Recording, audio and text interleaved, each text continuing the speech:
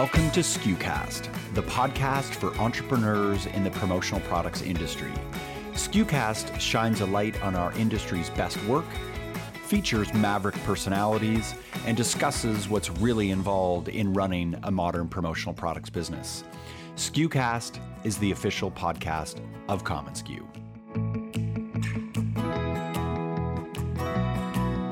ImageSource is an $18 million company with 45 employees and 20 years of experience based out of Seattle, Washington. Led by the dynamic team Brian Hayner, Jeff Holt, and our guest today, Tom Goos. You might know Tom from his tenure as the chairman of the board for PPAI, the industry's largest trade association. I've always valued Tom's candor and his willingness to encourage business owners, leading by example and sharing from his experiences. Around the early 2000s, we had just some phenomenal orders, seven-figure orders that really defined us, and they challenged us too. They had certain compliance requirements. They had certain levels of their marketing department and their event marketing planners that made us step up and challenged us as a company to rise. And we did. I think at those times you can either sink or swim, and I think that really defined us. It was a time where we really turned the corner and became, I think, more of a professional organization. I'm Bobby Lehue, the Chief Content Officer at commonsku, and with me is Mark Graham. We meet up with Tom at the Northwest Promotional Marketing Association, where we sit down in the middle of the trade show floor and discuss topics including financing your business, growth, overcoming self-doubt, what makes a good partnership, and more. How did you get into this business? Yeah. Well, it's interesting. I think like most, I stumbled into the business. I met my business partner, Brian Hayner, and I didn't know what he did. I asked him what he did, and he said he sold promotional products. I had no idea what that was. Were you at an event? Were you just knew him? Through a friend, yeah. And it was interesting, because he sold $1 million, and I was like, wow, he sells $1 million of pens. How I don't really get this. What is this industry? I was graduating from the University of Washington Business School. In a degree in marketing and management, and Brian was a few years ahead of you professionally. Yeah, he was the vice president of Adventures in Advertising before it was a franchise, okay. And it was about a $5 million distributorship, and so I was very interested in the business. It fit right into what I enjoyed, but I didn't understand it, right? It was like, I just don't understand what this is. It's sometimes magical that these logoed products just appear out of nowhere. Yeah. And then I'm also a numbers guy, so I was interested in the compensation side, like, what's the margins and how are you paid? And it took me about 9 seconds to figure out, wow, I think I could sell, and I think this might be an industry that I could thrive at. And so I went to work for Adventures in Advertising with Brian, and sold there, and it was a great experience for me. And then they franchised, so we literally closed that office down and opened. We went to work for Bob Waldorf with Idea Man, and he was a great mentor for me. And this was based out of where? So we were still in Bellevue, Washington at the time. Okay. Right. They were based in LA, and they were open. They had 13 offices, and so we opened an office for Idea Man in Bellevue, and that was a great experience for me to learn from Bob and these top performers. I had 75 salespeople, and they were doing $4 million, $3 million, $2 million, $1 million producers left and right, and that you aspire to see those people who are at the top of the game, and yep.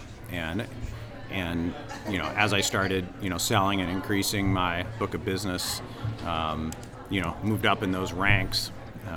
So it was a really good experience for me.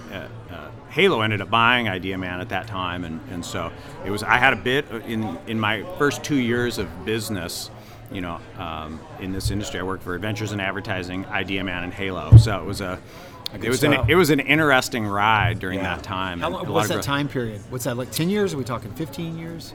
So that was I started in this business January 2nd, 1997, and that all happened.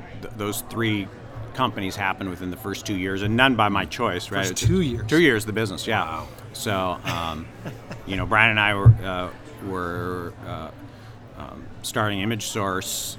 I joined in March of 1999, so it was a real places and then learn. So you launched ImageSource. Yep. And that was easy, no problems at all, because you already had existing clients. Well, yeah, not really. I mean, I was still pretty young in the business. Brian had actually left a little early and started Image Source. And I'm fishing for the tension here. Yeah, totally. Narrative, right? Yeah.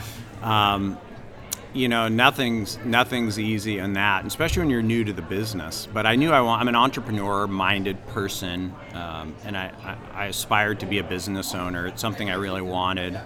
I didn't know if I would. Sometimes journeys lead you to different places, but it did. We partnered and opened an office, just the two of us, in beginning of 1999, and we did everything: order entry, order follow-up. And that day we would do camera-ready art and tape it up, and be a pile of FedExes going out. Put it between the cardboard, make sure it didn't get damaged. Yeah. There'd be a dozen FedExes going out overnight, every day, and that was a great learning experience for us too. I did every part of the business really. We hired our first employee in August of 1999, Nancy Waters. She's still with us today, which is awesome, and grew the business that way. And so I feel like that was the right way for us, our journey. And we're still selling. We're still selling principles in a way. I mean, we don't do much of the selling, but I'm still out pitching clients, and so is Brian, and I think that keeps us grounded. It keeps us connected. I think it's important. First time I walked into your office, I don't know if you remember this. The first time I walked into your office, I was here for a client event, and I was speaking at the same time. Yeah. And I walked in your office, and you had this huge duffel bag, and you had sports bottles and cups hanging out of it. I remember thinking, here's this beautiful, great, big facility. Here's these guys running this multi-million-dollar distributorship. And I said, what's with the bag? So I just went and saw a client. Yeah. Still carrying the bag. Yeah, still carrying the bag. I thought that was kind of cool. Yep, absolutely. You gotta slough the merchandise. I still, make sure I have a nice trunk, space, and I can carry shirts, hats, mugs, pens, you name it. Tom Goos, trunk slammer. Yeah. So I'm curious about the dynamic in your partnership with Brian. Yeah. How? Two questions. How do you make your partnership work? Yeah. And what is the area of the business that you focus on, Tom, versus the part of the business that Brian focuses on? Yeah. Well, I think a partnership's a marriage, and I've seen a lot of marriages fail. I've seen a lot of partnerships fail, but you have to go in with that mindset. Yep. It's a commitment to that level.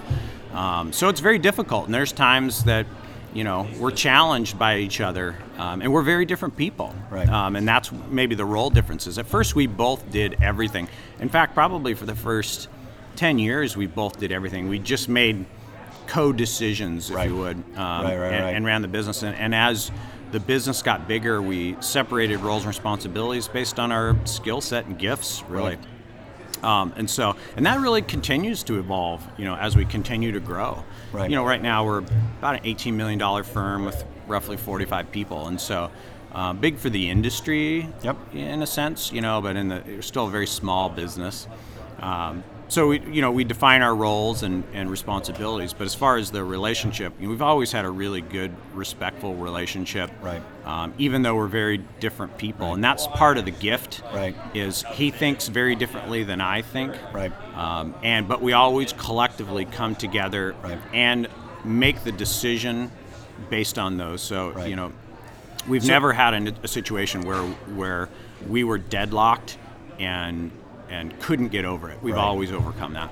So to get more specific, when you talk about the gift that you have versus the gift that Brian has, is it fair to say that one is more the left brain and the other is the right brain? Where are you gifted relative to Brian, and where do you sometimes disagree with one another? Yeah, well, one, we're both salespeople, and so we have that ability. We can both go out and close business. Right. Brian loves that aspect of the business, and so he handles our business development, and so he's charged with us going out and finding new sales. Our next top clients and opportunities, and whales, if you would, and that's really what he's out doing and hunting, and he does a lot of our recruiting. It's after you get to a certain size, you need to acquire talent, both in support and sales. And so absolutely. Recruiting becomes a big part of the business, and you got to talk to people and get out there. I enjoy that part of it too. And so that was always a struggle for us, is we both love different parts of the business, but you really have to separate that out and drive that. So Brian does more of the biz dev now. He's in charge of that. Right. Our biz dev top tier lists. And he's in charge of our recruiting efforts. Right. We have a VP of Sales and Marketing, I have a VP of Finance and Ops, and they have very defined specific roles, as you would. Right. And my job is really to run the business, so the operational side, operational and HR, finance side. right. Yeah, make some of those decisions to keep us on track financially. I still probably spend 40% of my day strategizing with sales team members on big opportunities, talking to supply chain. I manage our supply chain from an owner level. We have a buying group called Reciprocity Road.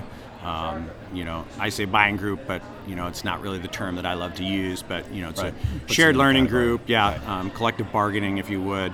So I spend my time on supply chain, our partnership with Reciprocity Road, running the business operational side, finance. We have a really strong executive team, so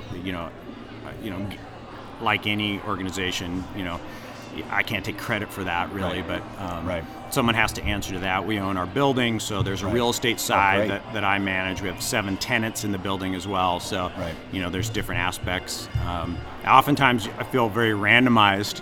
It's like I do so many little things good and not many things great at times. So, that's always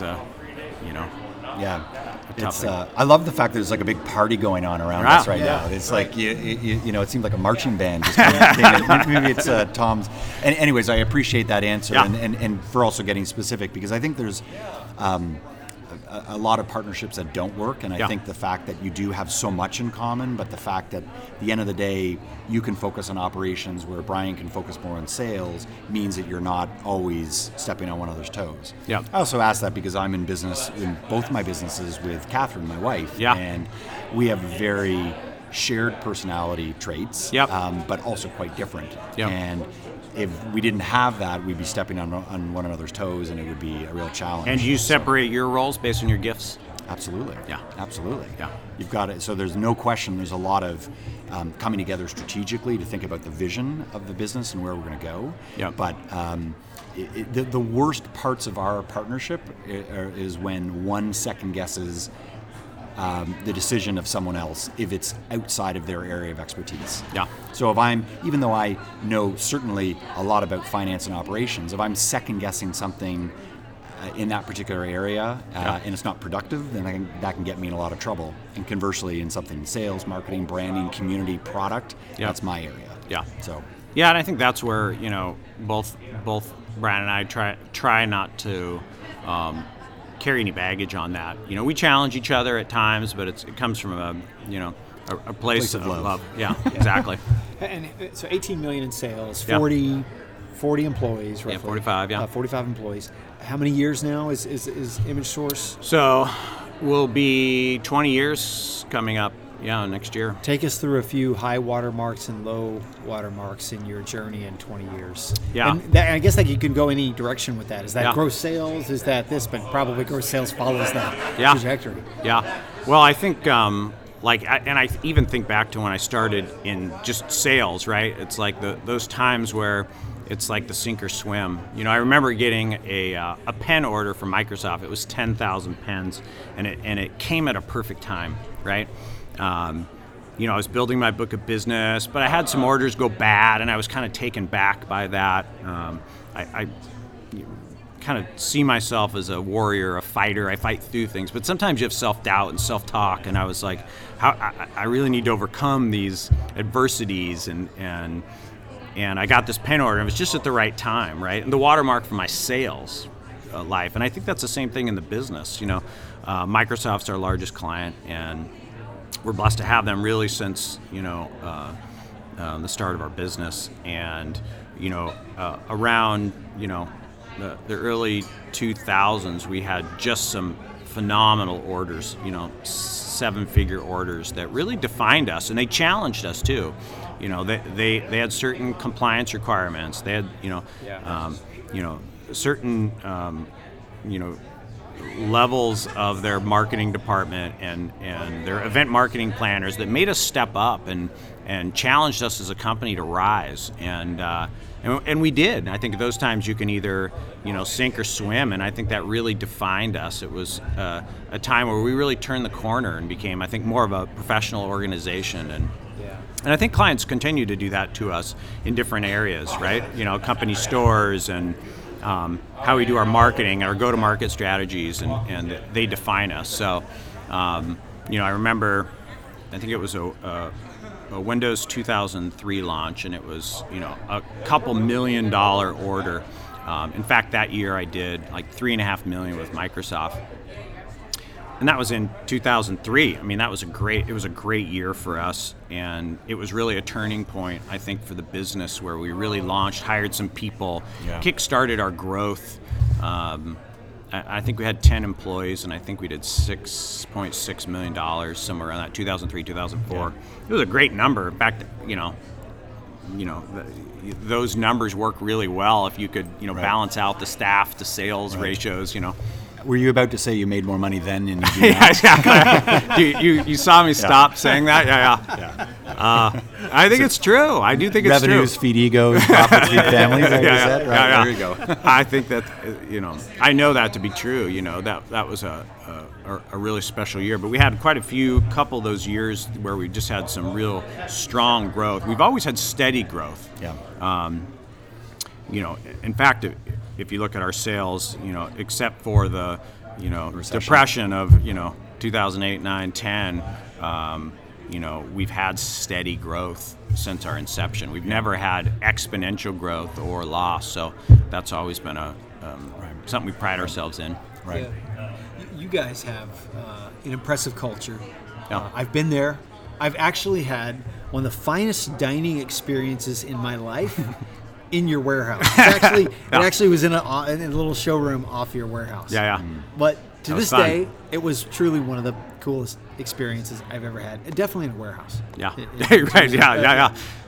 That was cool. So you guys have an impressive culture. You work hard at it. Yes, we do. Can you share some of the things that you do to build culture? Like, why is that impact? How has that impacted your brand? Yeah. Why is it important? And what are these small things that you're doing to help cultivate it? Yeah. Well, I think it always starts with hiring based on culture. And it's easy to get sucked into hiring based on performance. It's like, I got this $1 million producer or this superstar support person. But if they don't fit the culture of the organization, it's going to create a ripple throughout the entire organization. So we've really done, I think, an excellent job of hiring based on culture. And sometimes that means, interviewing with us 5 or 6 times. We've, people joke about it. It's like, oh my gosh, this person's on their 6th interview, and it's not 6 interviews with me. It's throughout the organization. So we let other people participate in that throughout the organization. So everyone gets a sense of who this person is and how they would fit within the company. So I think that's very important. And then it's really about the people. And we've won some Best Workplaces awards throughout the years, and again, we pride ourselves on that. And it's not an easy thing to do. I think culture is given directionally at the top, but it's really a bottom up. And we have a culture committee. We call it Culture Club, after the movie. And we also have a community committee where we do outreach on the pay it forward side. And I've told this story before. I sat in on that as an owner. I sat in on that committee. It was so important to me, culture. Yeah. And I missed one of the meetings, and they told me, I think it was Nancy, who our first employee, who's very honest with me, said it was our best meeting ever. I was like, there you go. Sorry, Tom. Yeah, I didn't know if to be offended or feel good about this. Yeah. And it was just, they looked to me to make the answers, and when they were empowered to make them themselves, get out of the way.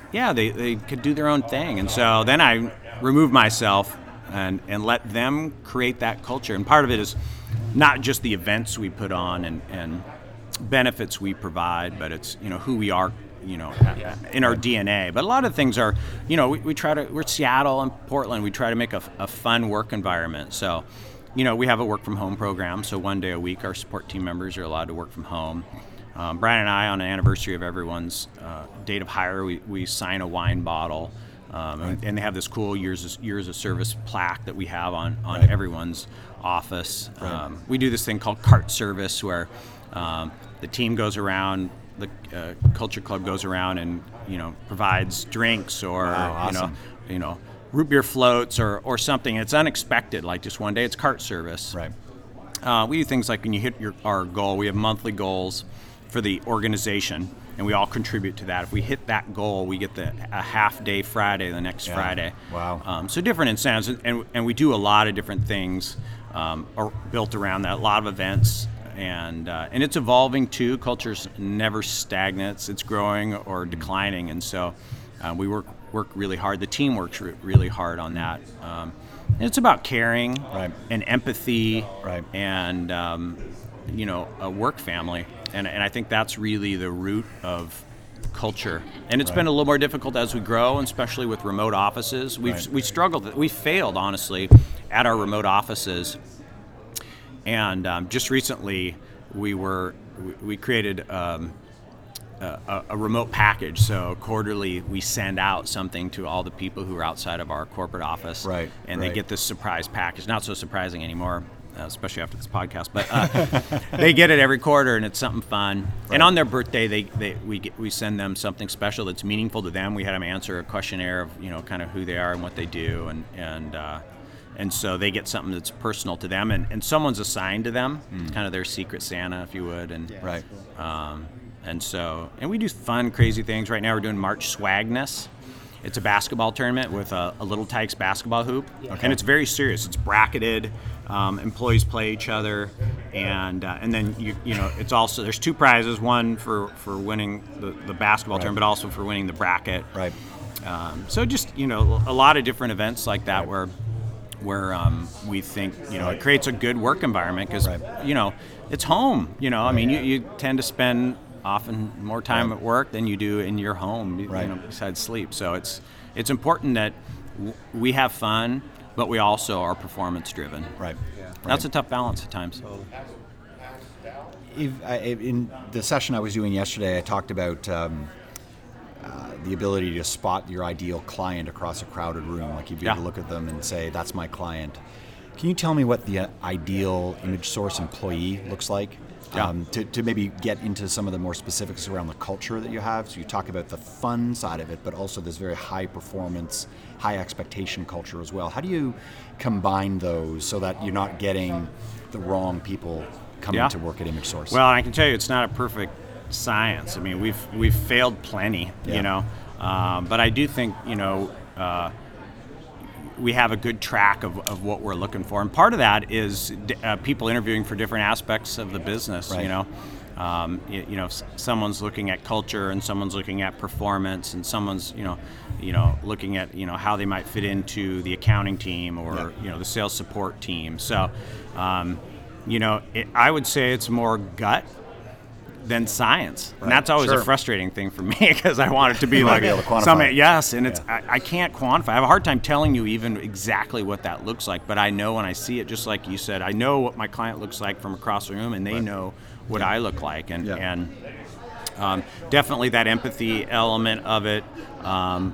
We like the warrior aspect, people who can get up when they're knocked down. This is sales, and sometimes it requires you to work hard and travel through adversity, and that's always a challenge at times for people, including support team members. But interpersonal skills are very important. Everything is team-based in our organization, so the outside salesperson is partnered with a support person, and then they work with marketing and accounting and the executive team, and so you have to be able to collaborate. That's an important element of our business, and you have to be able to work with suppliers and work with customers. We treat our suppliers like partners, and so if they don't have that vision with them, we won't take them. It really has to have that partnership aspect. So it's a lot of different elements that really go into that, and that's why we have so many people involved. You know, we want to make a really good decision. It's so painful to have a bad hire. Yeah, well, it costs a lot of money. It costs a lot of money, and so, and it's a lot of heartache, you know. And we've done very well. I'm really proud of that. But you know, we've also just made some hiring mistakes. Right. Let's shift gears a little bit. I'm curious about you just finished your tenure as chairman of the board at PPAI. Yep.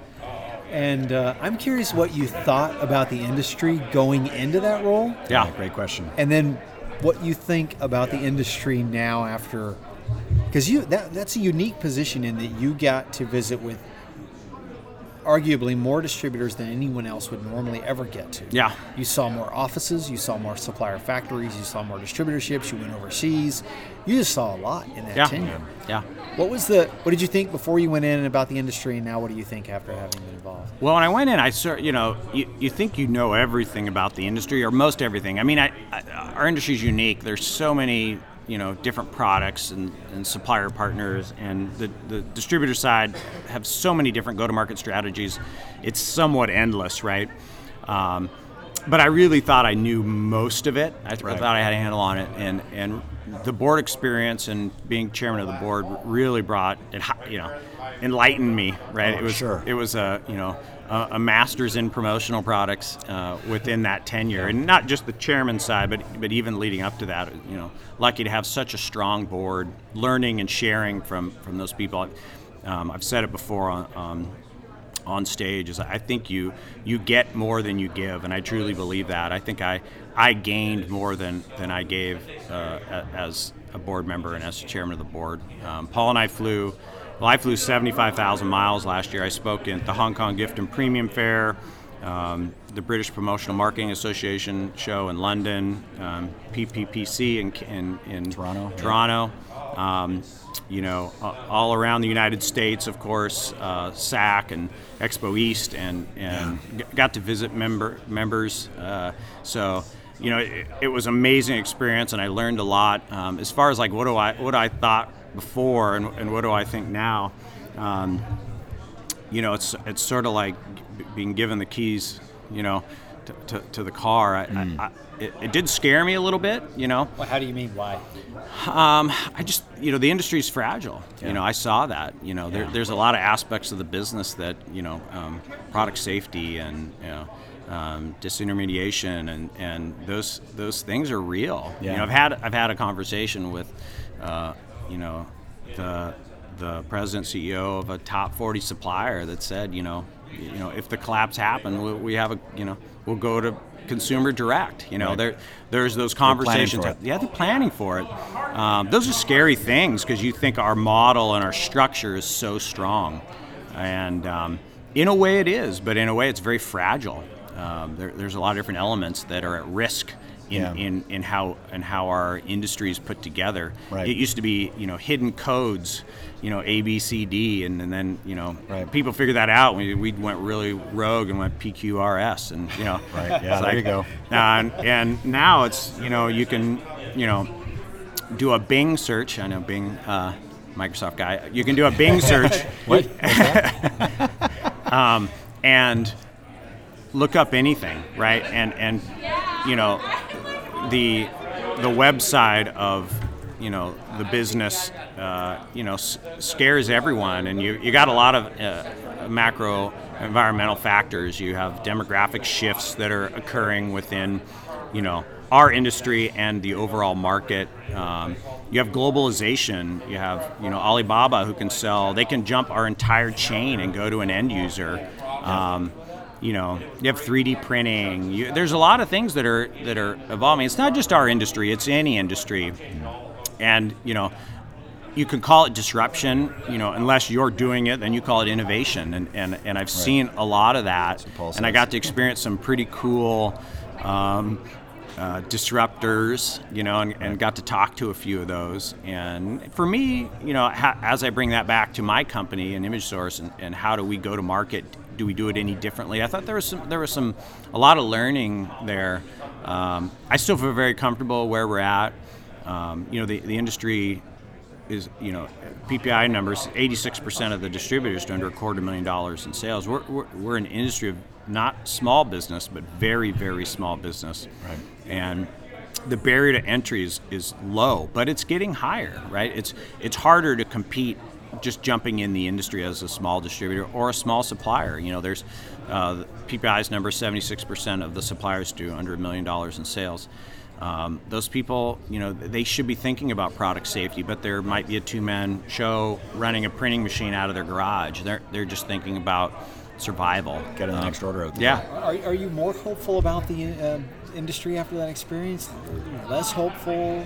How did it change what you're taking back to Image Source, and did it change any strategic direction? I think I'm more hopeful. I'm worried about some of the folks in the industry because I think there are shifts and changes that are going to occur, and they are going to disrupt the industry. To think it's going to stay the same. What kind of folks are you concerned about? I would say the small distributor and the small supplier are at risk. You see a lot of M&A going on. You see a lot of affiliates happening. And that makes sense to me, both on the supplier and the distributor side, at least the M&A.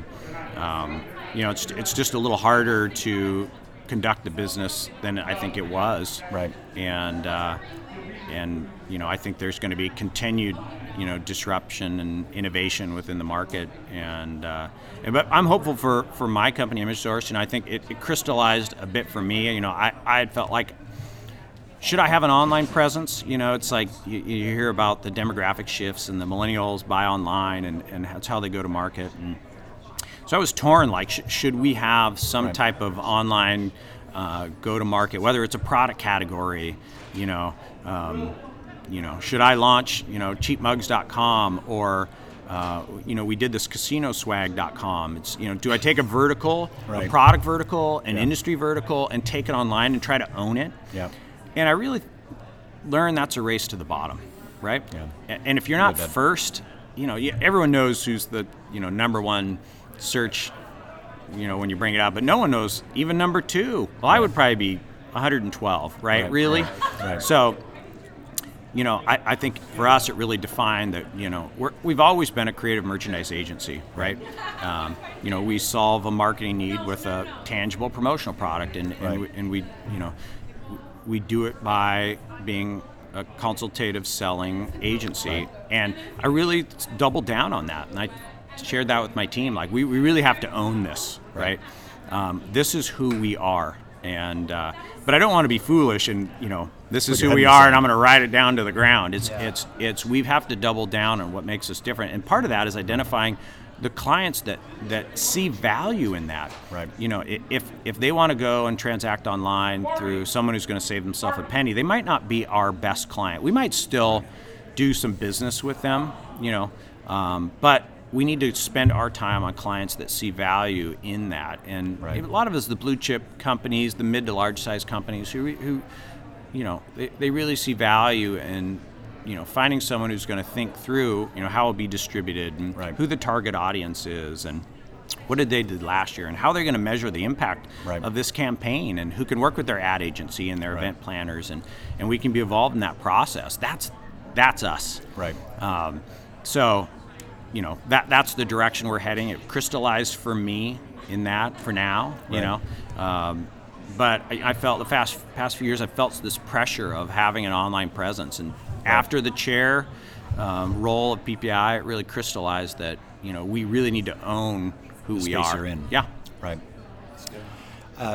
Tom, I know that you've been very curious in exploring different marketing techniques in terms of how you brand yourself at Image Source. Yeah. I'm curious to know what the edge is for you and what edge you will not go over when it comes to certain marketing tactics and practices at Image Source when it comes to getting the word out about your company. Yeah, and I think we've a third of my sales force and a third of my support overall employees are millennials, and I think that's really been a positive thing for us. We recruit out of the business school in our area, and I think when I started in this industry, we wore suit and tie and we were very buttoned up, and again, it's Seattle, Portland market. We can be a little more relaxed, both in our dress but also in our marketing. And I think I've been pushed into, becoming more of an edgy, fun, creative agency in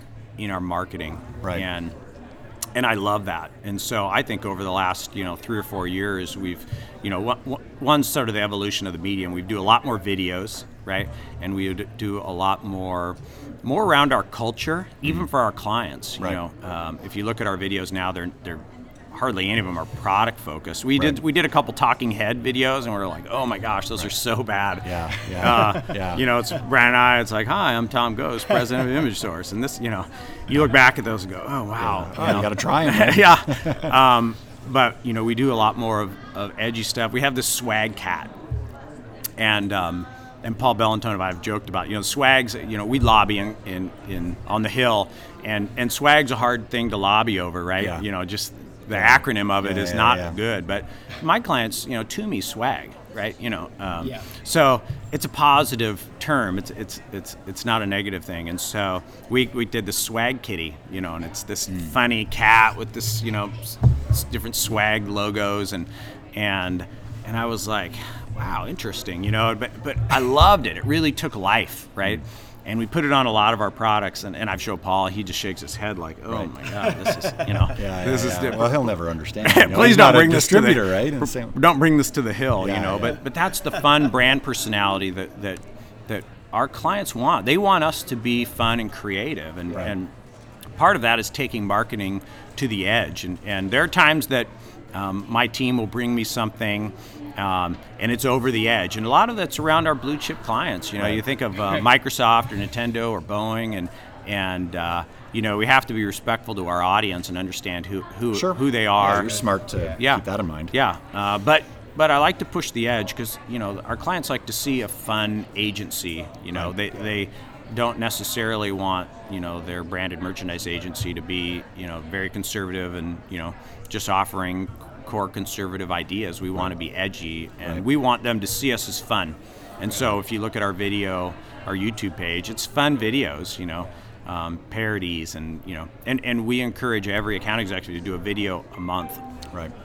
And a lot of it's just, sometimes it can be something product focused but fun and creative. We do a lot with music. My marketing manager sings, so there's some fun music tie-ins to what we do.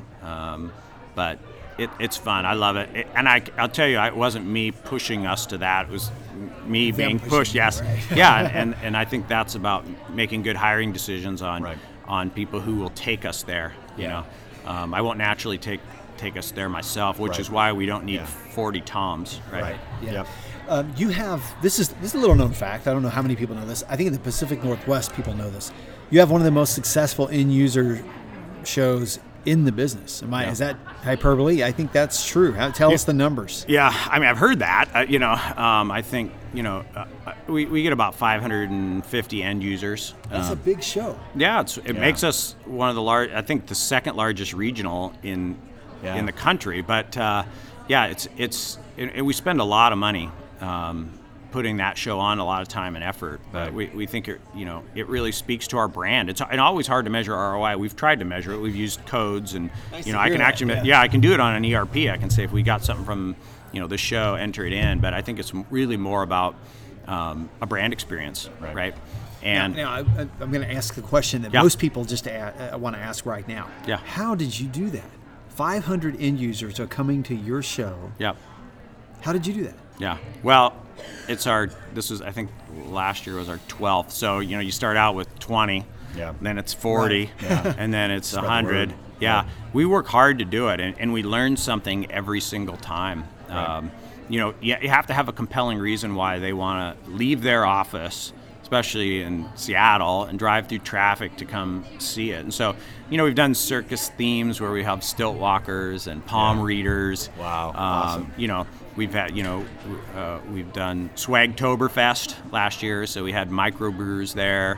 Obviously, good supplier partners. Good promotional product. Giveaways that they know will be cool. But it adds value to their business, and I think that's why they won't come if it's just fun. That's just the reality. They have to see value in it. Yep. I've heard suppliers say that you have customers that show up that are ready to buy. Yeah.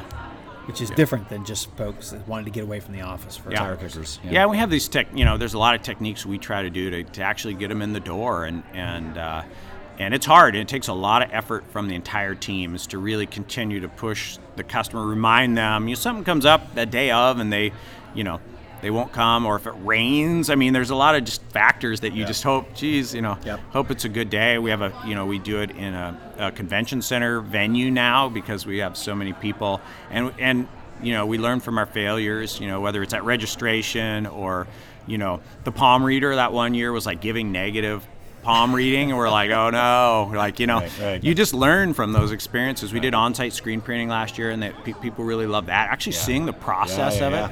Sure. We've brought in celebrities. We've done as a marketing conference where people could sit down and learn marketing techniques. We've done fashion shows.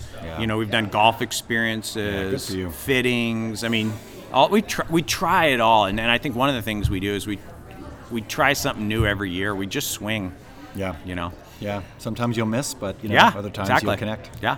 Use that metaphor a lot. I think because you have an athletic background. Yeah. Brian, there's like this athletic DNA that goes through your business, right? Yeah, you guys are like hardcore athletes. Yeah. You can see that come out in your DNA in terms of your metrics and measurement goals. I mean, there's this real ambitious factor to your business model. Yeah. That it's fueled, I think, by your offline activities. You're a triathlete, right? Yep. Triathlete and a duathlete. Yep. Okay. Yeah.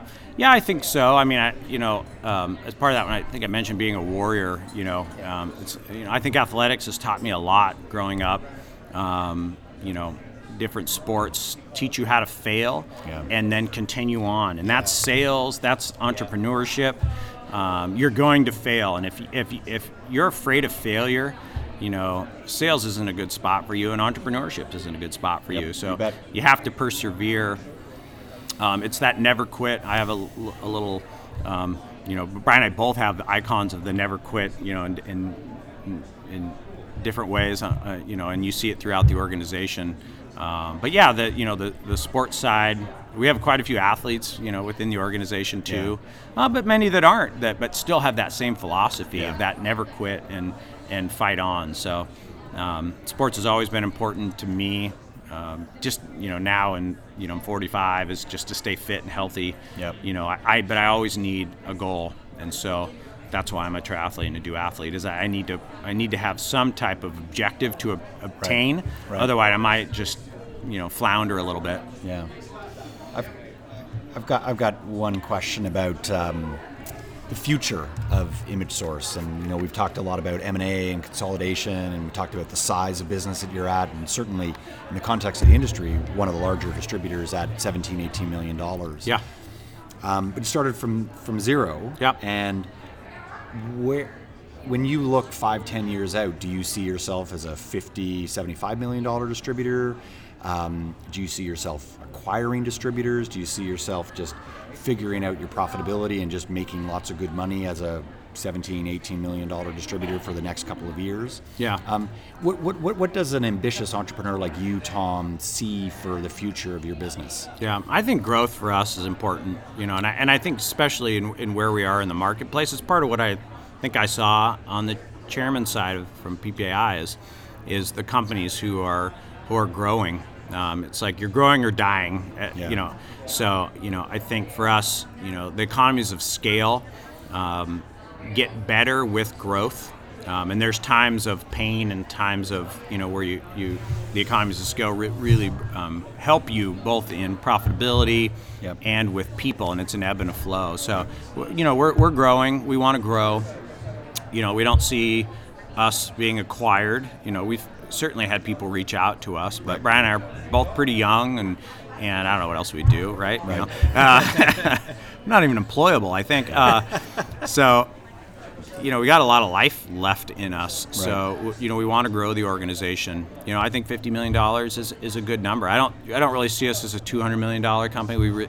It's a different thing. Yep. And that really goes to who your customer is. Yep. And that's been a real interesting exercise for us as we've grown. Is the customer was always the client. We're almost at that point where my customer is my salesperson. Yeah. Right. If you're hiring salespeople and you're servicing them. Yeah. So it's a real interesting change, and so for us as we continue to grow, I think it's